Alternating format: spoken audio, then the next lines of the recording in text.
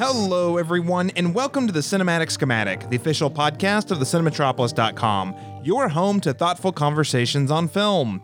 Today, we're back with the sixth entry in our 3 films that got you through the 2020 pandemic interview series. And for those of you tuning in for the first time, in this series, I am speaking with a wide variety of friends, colleagues, and professionals working in the film industry, largely in my backyard of Oklahoma.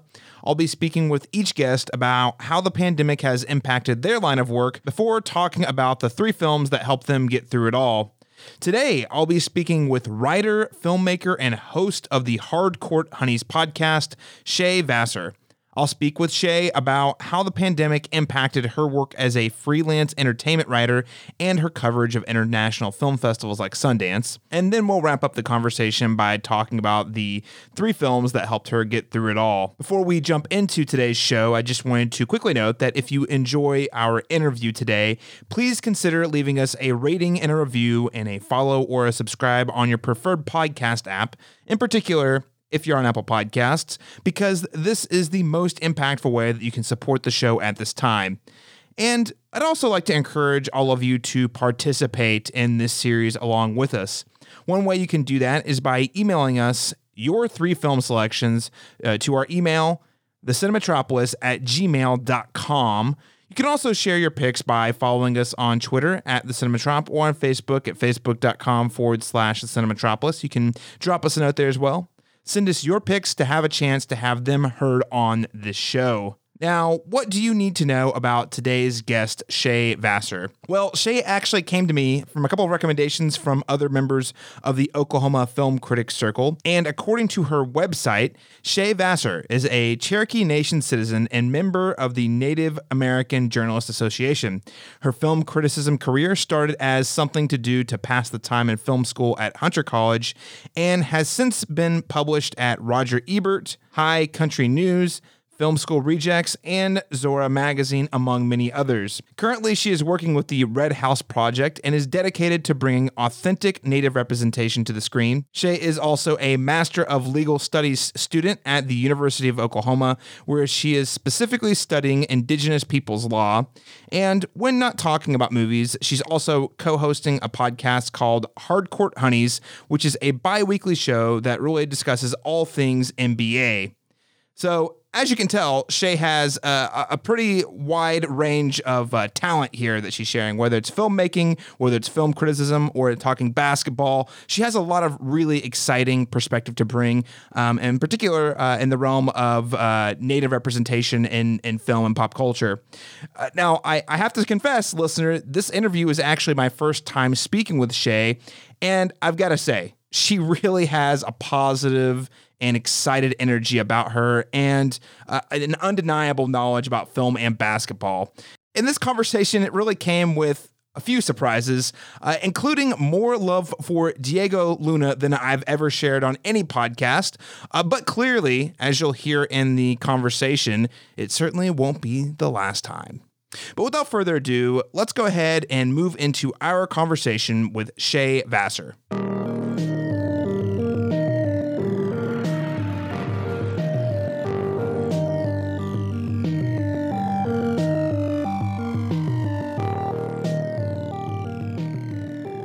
We're so excited to be joined by another special guest today, Shea Vassar, writer, filmmaker, and host of the Hardcourt Honeys podcast.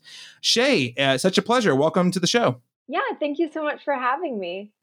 Awesome. Well, I have to ask the question. You know, we're sitting here in late February conducting the interview, but 2020, we're still, it's not too far behind us. How was the year for you, and how are you doing today? You know, the new normal has been difficult to adjust to, but at least it is better now that we are almost a year into this social distancing quarantine. But I've had my ups and downs. You know, I'm sure like other people where some days I'm like, oh, yay, I get to stay home. And then other days I'm like, oh, no, I have to stay home. So it's a process, but I'm making it through. We're glad that you can make it through for the interview today. And you have done a lot of really awesome stuff in terms of like writing for film publications and filmmaking, and you've dabbled in a lot of different things. I want to hone in here on the film publication piece. So you've written for Film School Rejects, RogerEbert.com, Sierra Magazine, among many others. One thing that stuck out to me is that you're often writing stories covering Indigenous or Native perspectives. I'm just thinking about this in the context of early 2021, post 2020, the world we're in right now. Why do you think it's so important to focus on those perspectives, especially through the lens of this post-pandemic world we're in right now? The film industry has long centered only narratives that are told by a white male perspective. And it's not even saying that that's necessarily bad perspective. It's just we need to diversify that. And we're seeing a shift in the industry where more inclusivity is happening, and that is so great. But that includes having authentic storytellers being the ones who get to tell their stories. So we're seeing a real push for this. And again, everything that happened in 2020, gratefully with the Black Lives Matter movement, this conversation is being brought to the center of just narratives. And also, there was a lot of building up to this moment with even Harvey Weinstein and the Me Too movement. So now we're in a position where we are kind of picking and choosing who has the autonomy to tell a story. So when it comes to Native storytelling, for so long, Native characters or Native plot lines have been used to propel a white protagonist forward. And we don't need that anymore. And again, not saying that the films where those where that was done is necessarily bad. I mean, 2020 was the first year that I watched Dances with Wolves just because it's so long. It's a drama. Wasn't really on the forefront of my list of movies I really wanted to watch, but I did while I had the time. And I'm not saying it's a bad film. It is technically done so beautifully. The cinematography is wonderful.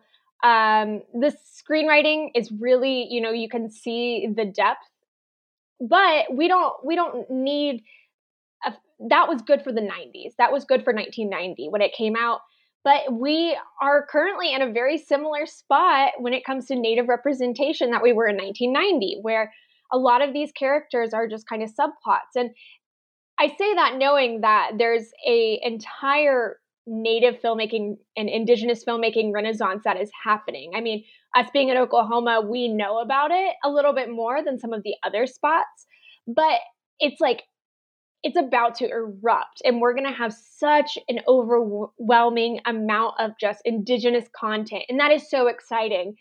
But it also means that we need to create that space so that people are ready and are also ready to be, instead of it being like, yay, Indigenous content and rating it an A+, we look at it with a lens that is ready to be critical and also continue to bring in just change in this industry that's kind of been in the same spot for the 100 years that it's existed, Yeah, for sure. I mean, this is an opportunity for the narrative to shift. Earlier in the series, we talked about, I talked with Sterling Harjo about a related topic, and he was saying we've had representation, but it's not been accurate representation, even if it's representation nonetheless. From your perspective, where would you like to see that go, as part of the larger conversation in film? Well, I watch a lot of movies and television, not just as a critic, but as, just I love storytelling. And one thing that I've really noticed is how heavy a lot of these Native or Indigenous centered stories are. So really my goal is to continue to where it's like we, and when I say we, I mean like Native creatives are able to pitch Native centered rom-coms, Native centered just comedies in general, but where it's not just focusing on Indigenous pain, because a lot of, even right now, the Native made content is focusing more on like a negative Native experience. And I get it, because our communities are so full of trauma that it does inform everything we do. But why can't we have I would love, like, one of my goals would be to have kind of like a Broad City, but with 2 Native women who just run around doing funny stuff, and we laugh about it because that show uses humor to address certain topics, and it's not traumatizing. Like, I don't watch that show and walk away and I'm like, wow, I have to really think about the heaviness on that. You know, I'm able to watch the same episode again and again and again, laugh at it every time, have the same lesson, and it hits me in a different way. And so that's my goal for native content is I think right now we really do have an opportunity to process on screen, and that is vital. That is also vital. And those stories are just as important, but we also need to create space for Indigenous joy on screen. And that's the thing I'm looking most forward to, is once we get into that phase of native filmmaking. Right, right. Now that's super exciting, and it's like it's baby steps. The progress is slow, but it is looking promising. It sounds like. So I did want to talk a little bit about how Hollywood, the shutting down of Hollywood, rather, really impacted the industry, particularly you as a film writer. So did that impact A, the type of work available, but B, the types of things you wrote about? Definitely. And the biggest change would be I covered the Toronto International Film Festival in September, completely virtual, which while sometimes I was like, cool, I can wear my pajamas and sit on the couch and watch this new movie. Other times I forget how great it is to be in a cinema with other people and have that collective experience. And film festivals are really different because as a critic, you go in and you're in the same room. Again, it's usually a pretty big room if it's a theater, but you're in the same room as some of the people in the industry that you look up to, or you notice faces and you're like, wow, that's I'm trying to think, but like Richard Brody. I've been to a screening where Richard Brody was sitting there, and I was like, wow, that's Richard Brody. That's so cool. And so there's a certain just like camaraderie that happens there. And then, when you step away from the theater after you just saw a movie with someone, you're able to go grab a coffee or grab a cocktail before going into another movie. And you have that community. Doing TIFF virtually was very hard because I was just sitting at my desk or at my couch and just watching these movies, and then we were supposed to go to Zoom meetings, and that's not fun. Like it's not the same experience. So it was hard to really want to review films for a festival. And then while you also had that aspect of it, you had less big releases at these festivals. So same with like Sundance, which just passed. And I also covered it virtually.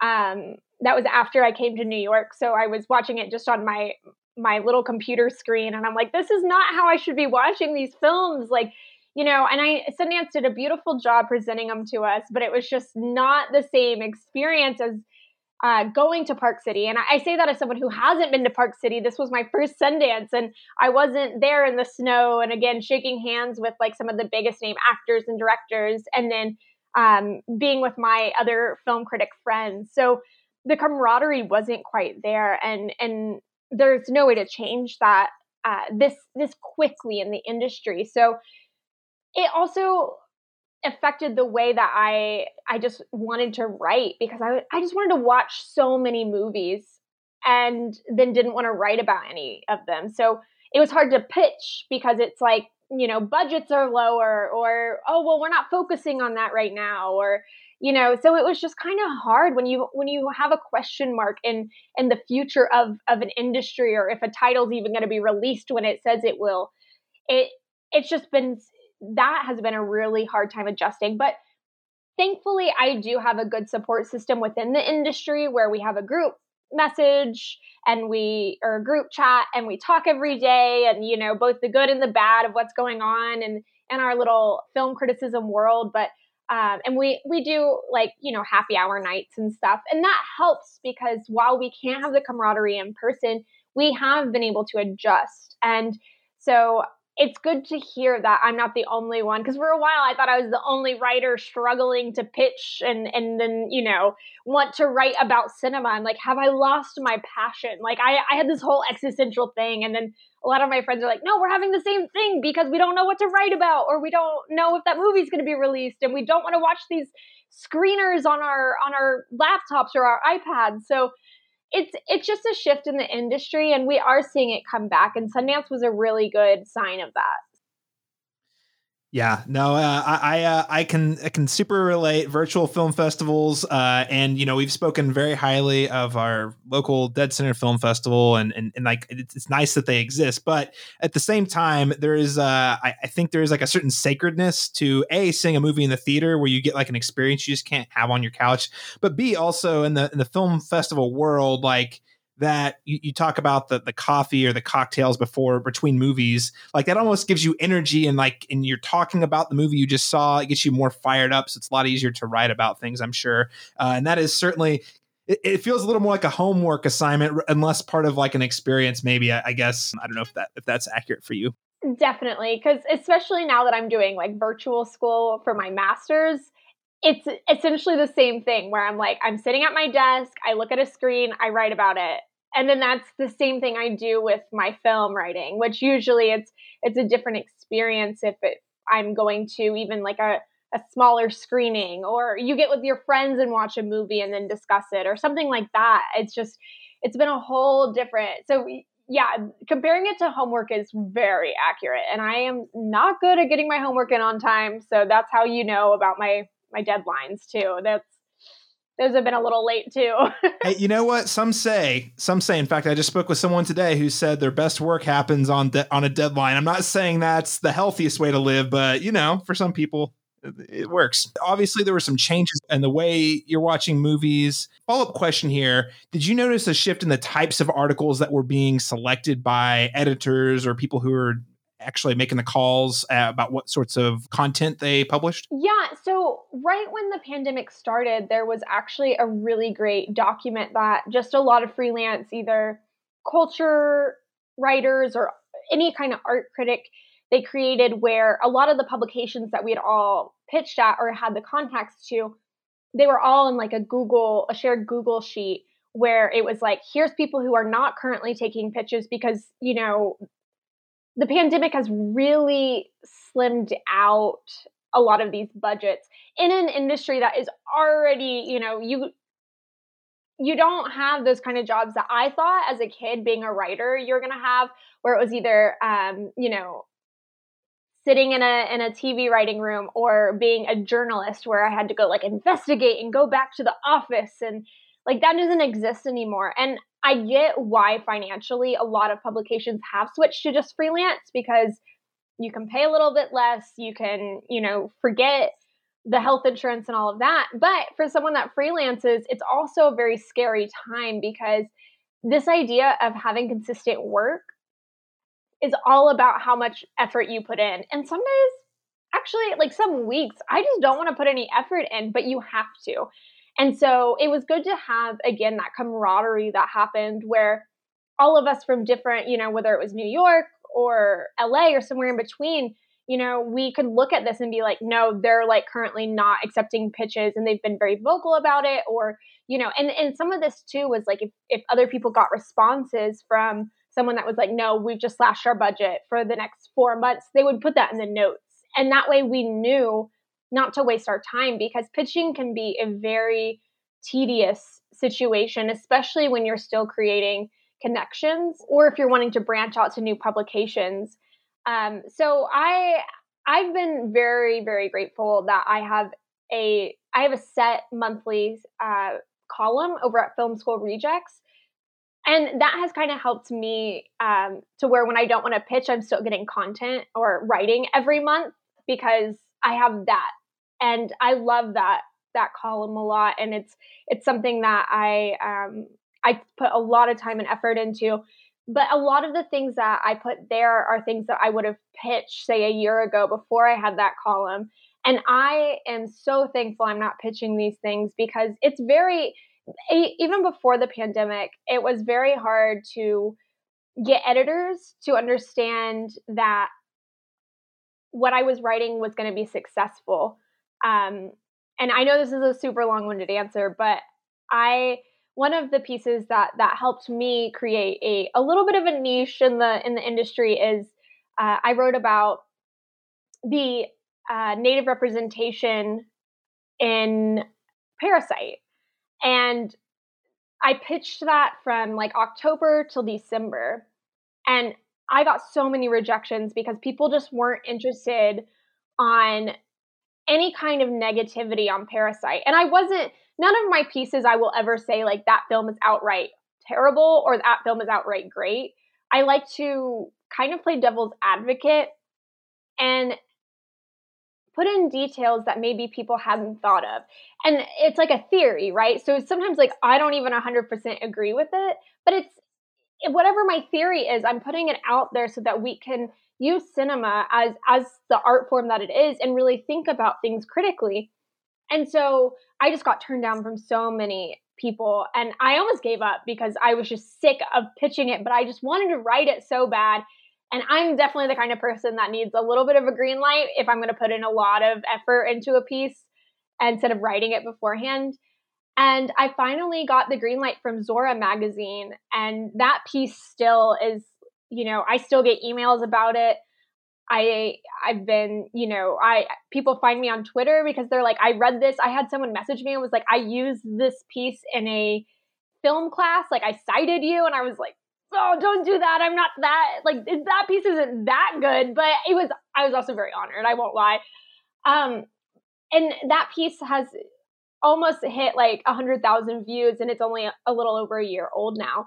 And so I knew that this piece was needed because anytime you looked up on Twitter, like Native Parasite, it was people either agreeing, dissecting, or they hated the way that it was represented in the film. And because that film was being so talked about, I was like, I need to write this piece. And I'm really grateful that I had the opportunity.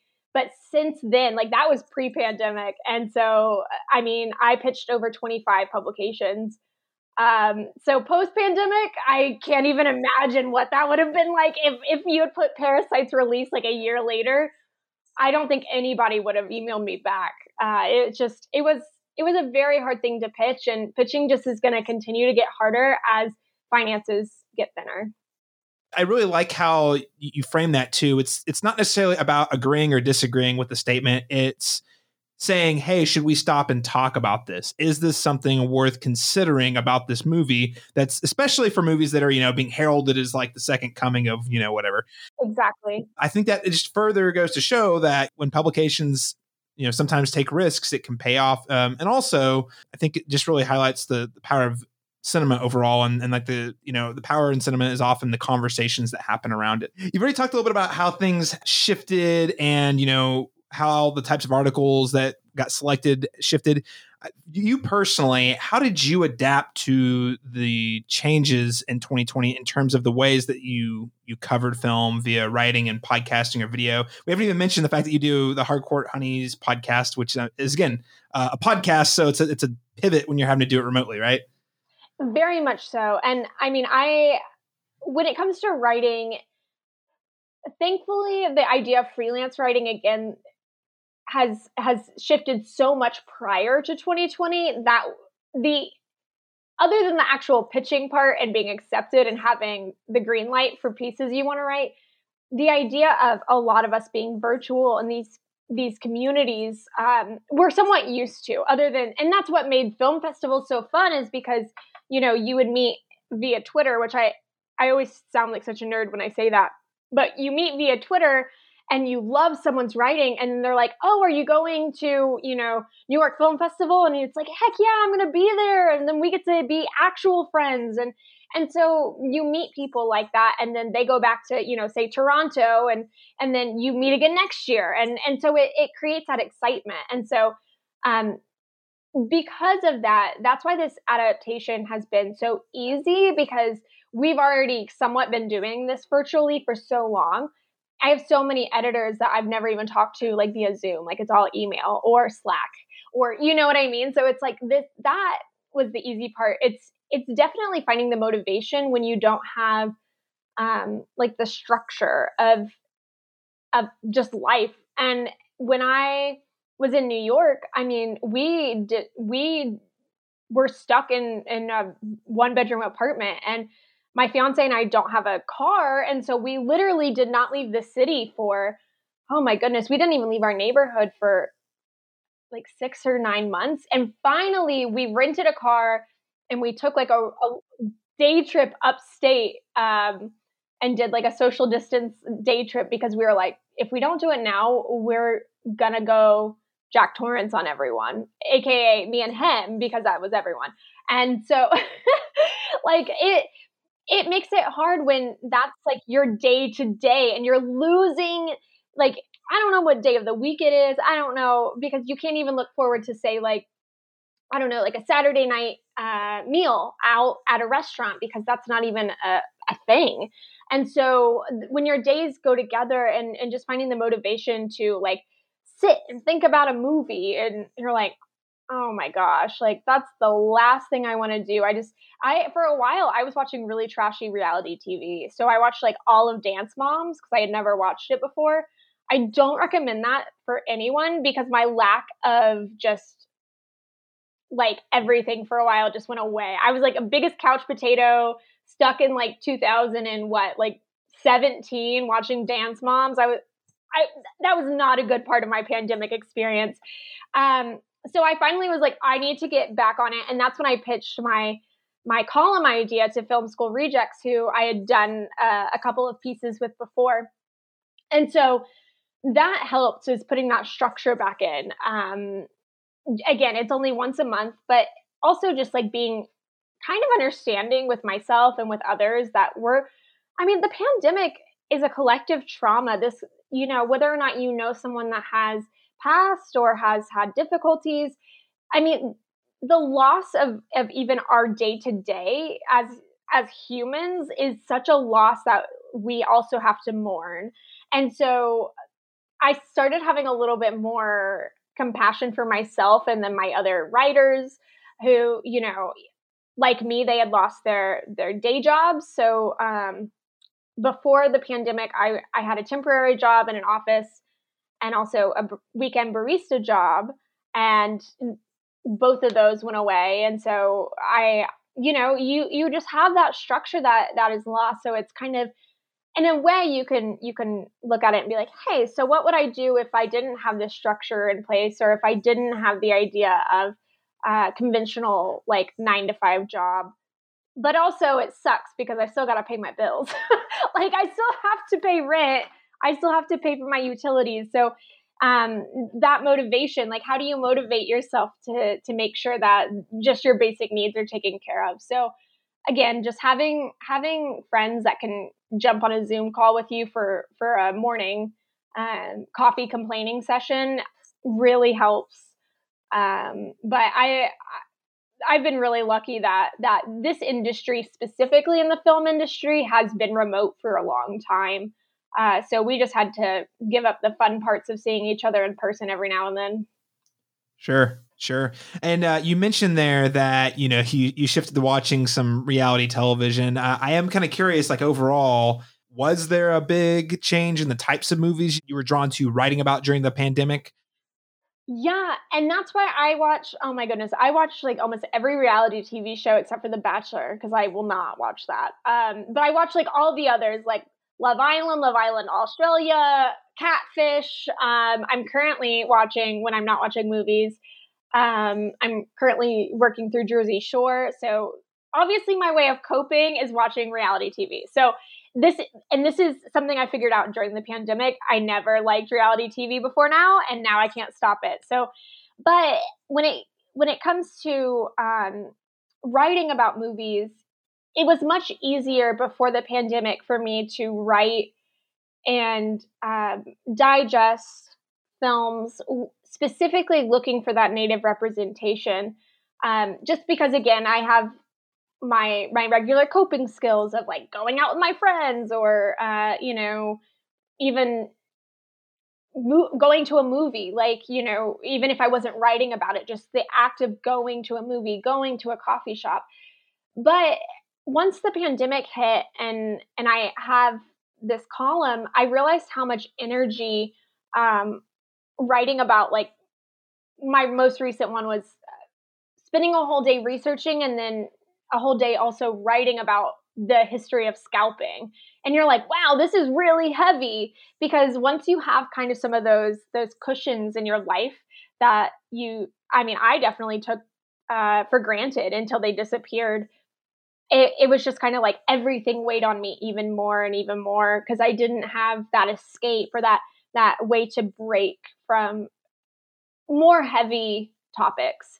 So I got to write about some horror films for Sundance, and that was great because I actually started out writing about horror. That was actually, so some people like don't know that I'm a horror fan first and foremost, and so I'll like say something about it, and they're like, "Wow, I didn't know that you know so much about '80s like genre." And I'm like, "Yeah, that's how I started. Is I actually wanted to talk about like representation in horror films, and I just kind of found my niche elsewhere, and that was only because outside of an academic circle, there's not a lot of writing about Native representation. So I just kind of found an area that I like and was able to offer some insight. But yeah, if I can watch like slasher films every day, like that is my thing. Like that, I love a good old like slasher.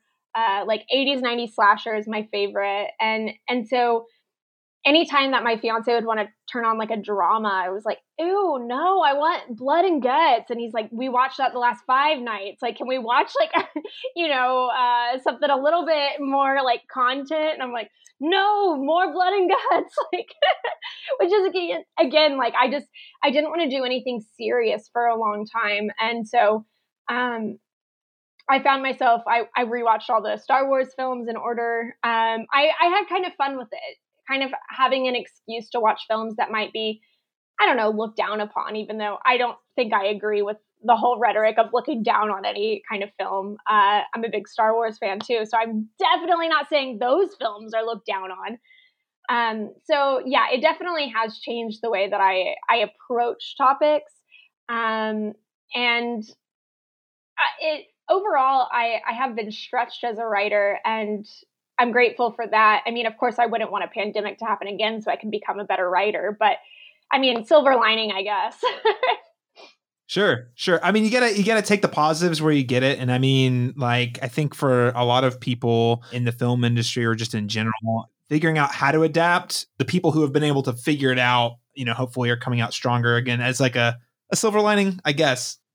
I wanted to shift gears here a little bit because another big part of what you do is hosting the Hardcore Honeys podcast. And I want to frame it this way because I find it interesting. For many people, I think especially for those of us who are living in the state of Oklahoma, where the cinematic schematic is based out of, the moment when the Thunder versus Jazz game was postponed way back in almost a year ago in March of 2020 was a big wake up call. So I'm curious, like, how did the year that was 2020 impact how you watched and talked about things even like basketball? So, fun fact, I was actually at that game. So I had flown into Oklahoma from New York. I had actually gone as press to the OKC Knicks game the Friday before at Madison Square Garden. Of course, OKC won because, poor Knicks. But so I went to that and I was super stoked that I was going to 2 Oklahoma City games in like less than a week. My sister lives in Tulsa, so I actually flew into Bentonville airport. I drove to Tulsa. We drove then to Oklahoma City, and because we're sisters and we were talking, we were actually running really late, and I wasn't on my phone at all, so I didn't know any of the stuff. So we're getting there right as the sun is setting, and it's beautiful.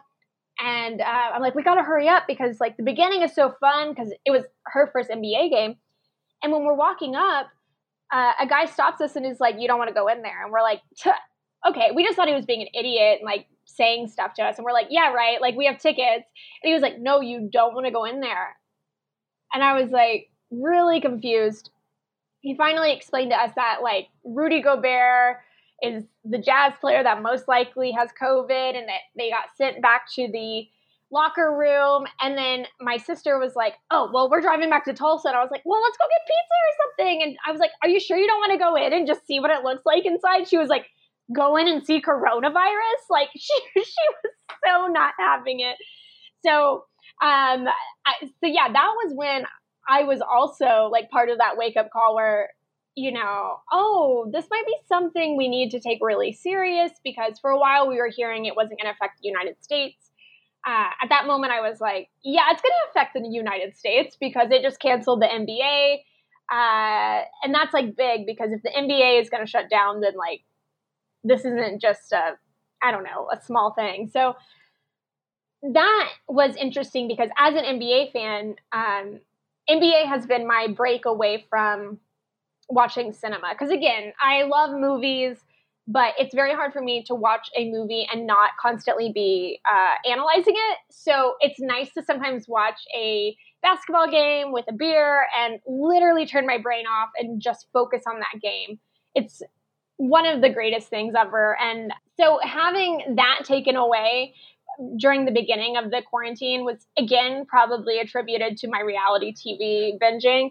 But it also made me so grateful when the NBA came back and did the bubble. So I, being bored and not really knowing what to do, and movies being a little bit delayed, I like started a podcast I called it Bubble Play with Shea. And then I was hoping it would spur off into something more consistent and not just me hosting it, because I was like, I don't know how to do this and edit and all. I went to film school, but I didn't pay attention during like the sound editing part. So I finally got a message from Jade from Hardcore Honeys, and they were like, we're actually looking for another like woman, like another NBA fan to be on our podcast, and you seem perfect. So I did the trial. And since then, they've been some of my best friends. So the format of it is where Taylor, he is in Minnesota. He's a Timberwolves fan.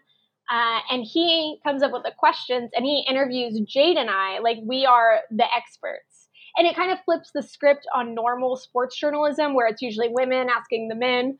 Obviously, that's changed a little bit in the last couple of years, but it's still heavily male-dominated in that industry. So it's fun for us to be the official. And so we're all small market teams. You have, like I said, Taylor with the Timberwolves. Jade is right outside Toronto, so she's a Raptors fan. And then I'm Oklahoma City. So it's fun to have our opinions from smaller teams, right now not so great teams, and we have fun with it, and we kind of push buttons on purpose with people who like love LeBron and Lakers fans and all of that. And it's a great thing to have an outlet outside of movies, because once movies become your work, they're no longer the exact outlet anymore. And I'm okay with that. I try to warn people who are like, I want to start doing what you're doing. I'm like, no, you have to be ready to not have movies as your outlet anymore, because you're all of a sudden like, why is the lighting like this? Well, that wasn't consistent. And it is so hard to turn that part off. So NBA has really, really been my pride and joy. And when that bubble came back and we were having like 4 games a day, I would watch all 4. I loved it. And so I'm really happy to have the NBA. And NBA and movies are like my 2 things. So both tragically missing for part of 2020, but with the bubble, which again, kudos to the NBA, because not all sports associations took it that seriously and thus had to close stuff down again. So kudos to the NBA, but I am very glad for you. Not a basketball person, but I like that it's around. I like that I can catch the highlights. I like that I still have like small Zoom chats with my coworkers at my day job about the Thunder. So it's just really nice. It's pleasant. And that's the sort of stuff that kind of like helps us all, kind of reminds everyone that we're all kind of living in the same city or the same town, or so it's been good to have it back for sure. And listeners, make sure to check out her podcast. It's some really good stuff. I checked out a couple episodes, and not a basketball guy, but I did find the conversation and banter to be a lot of fun. Shea, we're about to move into the second part of our interview here, but first, before we do, I want to talk a little bit about how 2021 is looking comparative to last year. Are things looking up? Are they about the same, or are they looking entirely different for you? Well, they are looking up. If all things go as planned, this is not work related, but I should be getting married in October, which again, if it ends up being virtual, it'll be a Zoom link. So, we can have 10,000 people. Actually, I don't know if Zoom allows 10,000 people, so I'm not going to extend the invitation to the world. But, so I've been working on that, and I love planning things. And I love not spending money. So I'm trying to spend as little money as possible and have the most fun. So that's my personal news. But already I feel very confident. Congratulations. Well, thank you. Yeah, he proposed right before I came to Oklahoma. And so he'll be coming to Oklahoma in 10 days for the first time. So I'm excited to introduce him to Oklahoma things. Yeah, it'll be fun. But then writing wise, like I said, Sundance has been, it was a really great experience. Again, it was still a virtual festival, but Sundance really put a great expectation on future virtual festivals just because it was organized. There was great communication. It was easy to access. And so I liked covering a festival like that.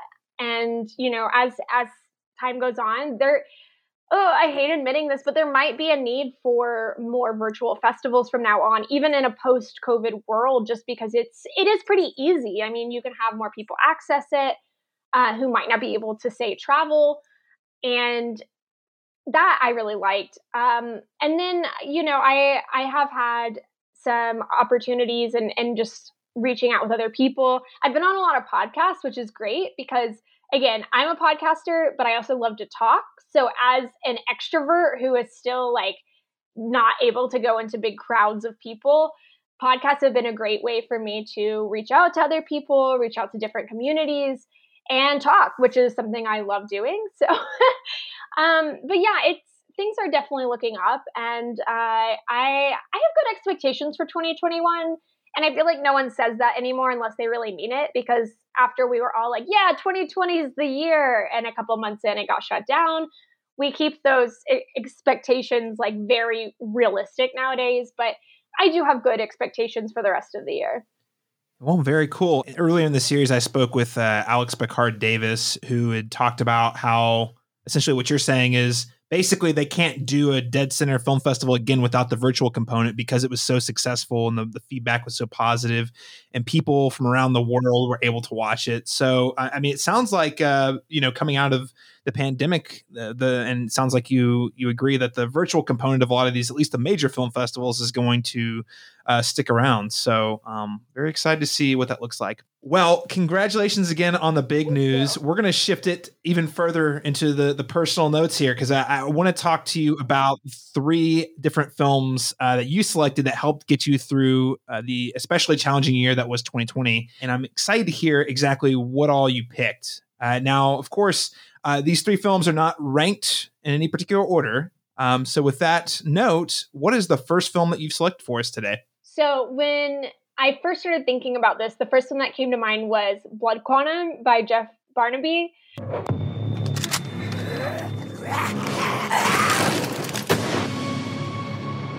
So how long were you out there for? I lost track of the time. Did you get bit? This planet we're on is so sick of our shit. That's why the dead keep coming back to life. You're immune. I'm not. What if my baby isn't either? Run! It was very timely that this was released during a pandemic. The movie is it's an indigenous zombie film about kind of a disease going on that Native people are just not, like, they don't get the zombie disease. So that was fun. And again, blood and guts are my thing. So it was fun to watch blood and guts and native actors. Like, you get both in one. So I watched that several times, and that's my number one. Again, non-ranked, but number one. I mean, so that's like a Shea Vassar special. You get all the things you like in one movie. Well, yeah, I love seeing also like native creatives that are able to break out of like a trauma story. Because, like, again, Barnaby knows how to handle some of the issues, but then it's funny. There's tons of, again, blood and guts, special effects, good acting. So that all in one, like, it's not your typical just kind of like sad drama. It is gory, and I loved it. For listeners out there who might not be familiar, was this a film that came out last year, or did you have a previous history with it? No, so it came out, and I want to say April of 2020. So again, this is back when, we were starting to realize that this was not just a month or couple week thing. So the release happened where I think they were supposed to have a limited release in theaters. It just went immediately to Shudder, the horror movie streaming site. And so that was cool that if you're going to use a pandemic and people sitting at home to your advantage, there's definitely a way to do that. And so this film was definitely it. And I know a lot of different people said something similar, where it was like, it was perfect timing for us kind of sitting and not knowing the future of even like the immediate future.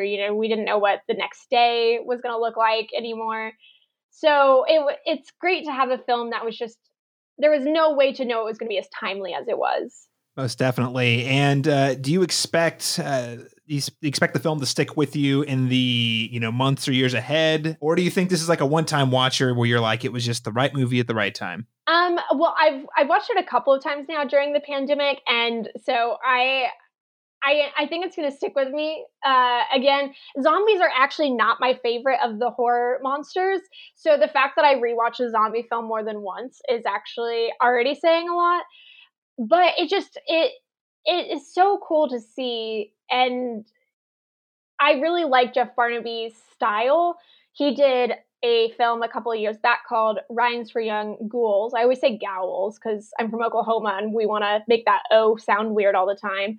But Rhymes for Young Ghouls. And so that film was a lot heavier, but it was still like, it's a thriller. It has a lot of gore again, but it's a little bit more drama based, while this one is more genre film, with the great special effects and kind of a sci-fi twist with the zombies. And so I have a feeling I'll rewatch it a couple more times, and then once Jeff Barnaby has the opportunity to make another film, I'll probably just start at the beginning again with Rhymes for Young Ghouls, and then do Blood Quantum, and then the new one, and just kind of like let it build on top of each other. Yeah. Rewatch the whole oeuvre of films before the next release. I do that with Rian Johnson films as well. Pretty much anytime he's got a new one coming out, I'm like, all right, let's go back to Brick and then power our way through. So, well, listeners, that film is Blood Quantum. All right, Shea, well, let's go ahead and move on to your second film. What is the next film that you selected for us today? So this goes back to where I mentioned Star Wars. So one of my favorite movies I'm going to say all time, and this is going to sound really ridiculous, but is Rogue One. So that's my second choice, is Rogue One.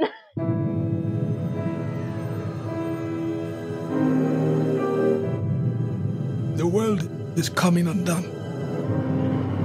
Imperial flags reign across the galaxy.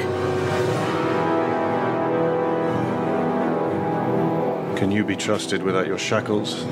Let's just get this over with, shall we? We've a mission for you. A major weapons test is imminent. We need to know how to destroy it. If you're really doing this, I want to help. It's so good. I'd love to elaborate here. I mean, we could literally talk. We could probably talk for hours about Star Wars. So I'll have to keep it short. But at the same time, I really want to hear exactly the why and the rationale. Fill me in here. What exactly about Rogue One sticks out to you? You know, layer one as a Star Wars film, what do you think sets it apart from the rest? But also part two, as you said, one of the best films ever made. So like what about it makes it one of the greatest films, or at least one of your favorite films? So Rogue One, I've always had like a really deep connection to Star Wars. I kind of lost it as I got older. And then Rogue One was kind of what brought me back in, because hot take, I didn't love the whole Rey series. I thought they were fine, and I knew that if I was younger, I would have loved them, because it's really just reviving a lot of the same story for a new generation. And I know while Disney is not thinking of the kids first, they're thinking of money first, and that idea, it's so great to see young kids going to Disney World or on Halloween and dressing up as characters and having the same interest in it in the same way that I did with Padme when I was younger. So I love, love, love that. But they just didn't hit me on an emotional level. But Rogue One did, because it gives a backstory. And as a writer, I love having layers on layers and development of motivation and all of that. So I loved how it filled in this blank that I didn't even realize was there between, really before the first one in quotes, because that's when Leia, is getting the Death Star plans and all of that. But it just fit so nicely, and just the creativity there was beautiful. And then, obviously a spoiler. So if you have not listened to Rogue One, I do not recommend you listen to what I'm about to say. But the idea that these, like, I wrote a piece on Rogue One, and this is way before the pandemic, about why I loved it. And I called them like a ragamuffin crew, because you have these people that really don't fit together that do in the film, who are so dedicated to bringing down the bad guys that they're willing to die for it. And I loved that hint of darkness in Star Wars, because it's always been there. It just hasn't been as outright there until Rogue One.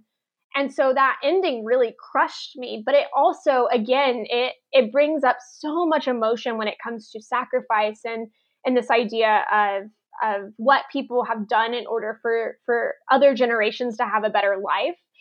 And so that really hit me. And that's why I think it's one of the best Star Wars films. Like, and I say that as someone who's like, yeah, okay, the special effects and like the cinematography are good, but they're, probably better in other movies. But the writing of that one really got me.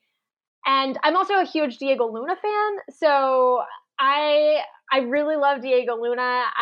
So that also helped my case there. So every time I watch the movie and Cassian comes on for the first time, I say something. Like, it differs each time, but I'm just like, oh my God. Or, oh, look, if I'm with my fiance, I'm like, why don't you look like that? Which is really mean. But at this point, he's used to it, because he knows that that's like my guy is Diego Luna. So it's kind of been my comfort film for a while. And that's why during the pandemic, if I was feeling a little sad, and reality shows weren't quite hitting that sadness anymore, I would turn on Rogue One. It's always just a safe film for me. Definitely. I mean, I have to ask now, it sounds like you're pretty jazzed about the upcoming Disney Plus series, or will you get your weekly helping of Diego Luna? Yes? Oh my gosh, yes. Yes. I am so excited that if I have to admit, like, the whole postponing the Cassian series has really disappointed me. And for a while, it was rumored that they were going to cancel it. And then, I watched a lot, like, I don't do this for anyone else. So this is not like, I'm not a total like nerd, but I kind of am. Where anytime like Diego does, late night TV shows, I like watch the clips the next day, and he's been in London, and that's where they shoot Star Wars stuff. So he was talking a little bit about it, but they can't get into much detail. But the fact that he's in London shooting it, I'm like, we're getting it soon. I don't care if soon is like a year, because that's soon enough. But I'm so excited. I have people already that are like, you're going to do like a weekly podcast about it, right? Or they're like, people are already like contacting me about doing Diego Luna content, which I might if I have the time. but I just, I'm a big Diego Luna fan. So yeah. Noted. Firstly, you should absolutely do a podcast on it. Secondly, I will probably at some point talk about it on this podcast. So you're always welcome to join. I'll have to make sure to issue an invitation once we get a release date. A lot of people, not on the series in particular, but a lot of people talk about Star Wars as being a really big, like, foundational block of, their film going journey. But I don't hear a lot of people talk about the new ones as much because it's so fresh in everyone's mind. But I think like that Rogue One, I really do wonder, like, kind of like what you're talking about here, if that sentiment might be more common even in like 5 to 10 years. Just because I know that I had some coworkers and some friends who say, yeah, Rogue One is my daughter's favorite Star Wars movie, and her daughter's like 10 or 11 or something. So it's really exciting. And I think too, it's only going to open up the opportunities for even more Star Wars stories. Great selection. Okay, so let's go ahead and move on to your final selection today. What is the last movie that comes to mind when you think about getting through, the year full of unprecedented times or the new normal? So this was hard because I wanted to pick a film that captured. I went through a big stage in November where I was watching a lot of film noirs and neo noirs. Again, that's where you get a lot of your basis for even horror films today, because it's that building of suspense.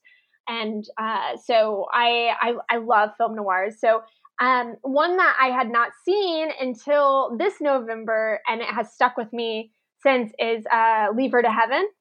What shall be done with a jealous woman? Jacques Dunchill. If you were having the baby, you'd love it. Well, I never wanted it. Richard and I never needed anything else. Now this. How can you say such wicked things? Sometimes the truth is wicked. The starring roles of Jean Tierney long ago revealed her as an incomparable dramatic artist. But in the part of Ellen in Leave Her to Heaven, she gives one of the truly great dramatic performances of our time. Of the devastatingly beautiful Ellen, it was said, she would cheat, lie, deceive, stop at nothing to make the man she loved her exclusive possession.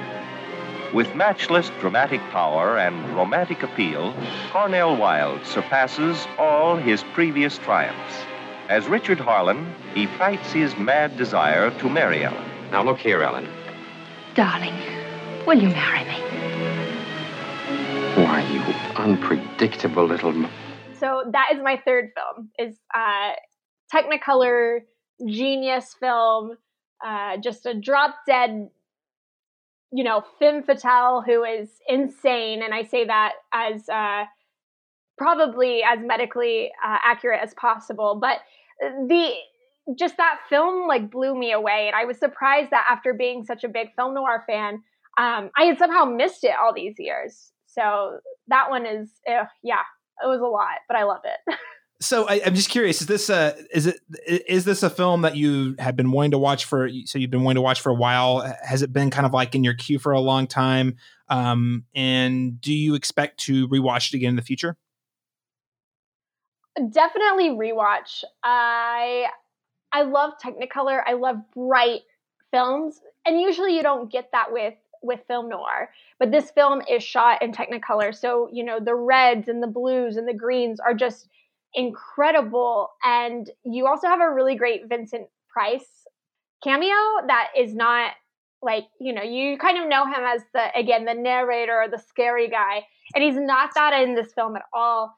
So to have just all these different kind of obscure, these elements that are kind of out of their normal in a film noir, and it be as great as it is, the content's a little dark like most film noirs, but the beauty of the look and the cinematography on top of the colors and the wardrobe, and oh my gosh, I will definitely be revisiting it because it is incredible, pretty in every single way you can think of. It sounds like a recipe for a good time. I mean, you mentioned a Vincent Price cameo. You've already got me there, but the Technicolor, the noir, this sounds like one not to miss. So I'm certainly going to add it to my list. Listeners, the 3 films that Shea brought for us today are Blood Quantum, Rogue One, and Leave Her to Heaven. Okay, Shea, so we're heading towards the conclusion of our conversation today, but what I do like to do, just for fun, on the last round, I am going to start a timer here, and I'll tell you when we're starting, but I want to give you a rapid fire round where you have 90 seconds to talk about, and it doesn't have to be movies, you can actually step outside of movies, you can talk about TV shows, you could talk about comic books, you could talk about you're going to school, could even be textbooks, or a writer, could be music. Like, what are some of the other works of art or fiction or just media that you've consumed in the pandemic that helped you get through it? All right, I'm ready. All right, we're going to start the timer now. Okay, so Crooked Hallelujah by Kelly Jo Ford is a novel that came out in July. I'm currently working through my second read of it right now, but it follows 3 generations of Cherokee women in southern, or maybe it is even northeastern Oklahoma and Texas, and it's just, it's incredible. So that's definitely one. I've been listening to a lot of Belle and Sebastian because, I need a lot of melancholy music right now, and that has been my go-to. When it comes to television shows, I tried to watch Narcos. Honestly, couldn't get through it. I didn't think the writing was very great. But Pedro Pascal was great, which leads me into The Mandalorian. Watched all of that. Have watched it several times. Again, just a great show to turn on if you're a Star Wars fan when you need something to watch. Again, Jersey Shore, Dance Moms, Catfish. I've watched all of those. And 90 Day Fiance is the only show I watch on a weekly basis, which is, again, I should not, reality TV is not wonderful. I am now a consumer of it. So I'm embarrassed by that. Podcasts, my roommate has a podcast called Cherokee Word for Movies that she does with her sister. That's really great. And I actually was just a guest on there. So, because again, I love talking. So I listen to that podcast and We're at time. Wow. That was perfect. You hit it right on the head. 90 seconds. Okay. Well, you made it, Shea. Those are some great recommends. It's funny. You're not the only person I've talked to who has said 90 Day Fiance has become a pandemic thing. I have never heard of that show until this past year. I think I've had 5 or 6 people bring it up. So it is in the zeitgeist. There it is. Oh my gosh. Shea, it's been a real pleasure speaking with you today. For our listeners out there who really enjoyed the conversation, where can they keep up with you and your work online? Yeah, the best thing to do is to find me on really any social media that I'm active on. It's just and then Shea, Shea, Vassar, Vassar. I try to keep it consistent on all social media for that reason. All right. That's some quality branding. It took some of us way too long to get to that point to think to use the same handle for every channel. So check her out there, ladies and gentlemen. Shea, it's been great talking to you, getting to hear a little bit about your year. And again, just tremendous work on being able to pitch some of those stories as many times as you talked about. And I'm really excited. It sounds like 2021, knock on wood, fingers crossed, is shaping up to be a good year for you. Before we close out, is there anything else you would like to say about these 3 films or how people can best support your work? If anybody watches those films or has comments and wants to reach out to me, I'm not always the best at getting back to people on social media, but I eventually do. So that's always, I'm always fine with film conversation. And then for supporting work, again, just, if you're on Twitter and you retweet a writer's work, that always helps reach new people and new audiences. So not just for me, but for any of us struggling journalists, freelancers, retweeting or sharing work anywhere with your friends or family. If you enjoy it or you think of someone, it's always just a great thing. So. Awesome. Well, Shea Vassar, writer, filmmaker, and host of the Hardcourt Honeys podcast. Thanks so much for joining the Cinematic Schematic today. Yeah, thank you for having me.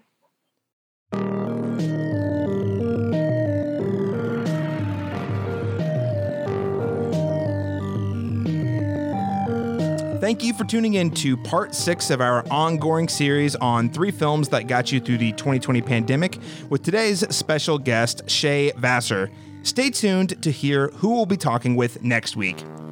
Now, I do want to remind you, listeners, if you would like to participate and be heard in this particular series, please consider sending in your 3 films that got you through the pandemic to our email address, thecinematropolis@gmail.com. Send us your picks for a chance to be heard on the show. Now, if you enjoyed today's conversation, another way that you can support us is by rating the podcast and subscribing on your preferred podcast app. You can also follow all of our work here at The Cinematropolis by following us on Twitter at The Cinematrop or on Facebook at facebook.com/The Cinematropolis. And you can also find more of my work by following me on Twitter at CMastersTalk. That is letter C, Masters Talk. Join me next week when I talk with the host and producer of the Tunes podcast, and what I would say is one of the true pop culture content creator gems of the Southwest region, Harold Story. I'll talk with Harold about his 3 film selections, as well as how the pandemic impacted his work as a podcaster. You won't want to let this conversation slide on by. Thank you so much for joining us today, everyone. We'll catch you again next time.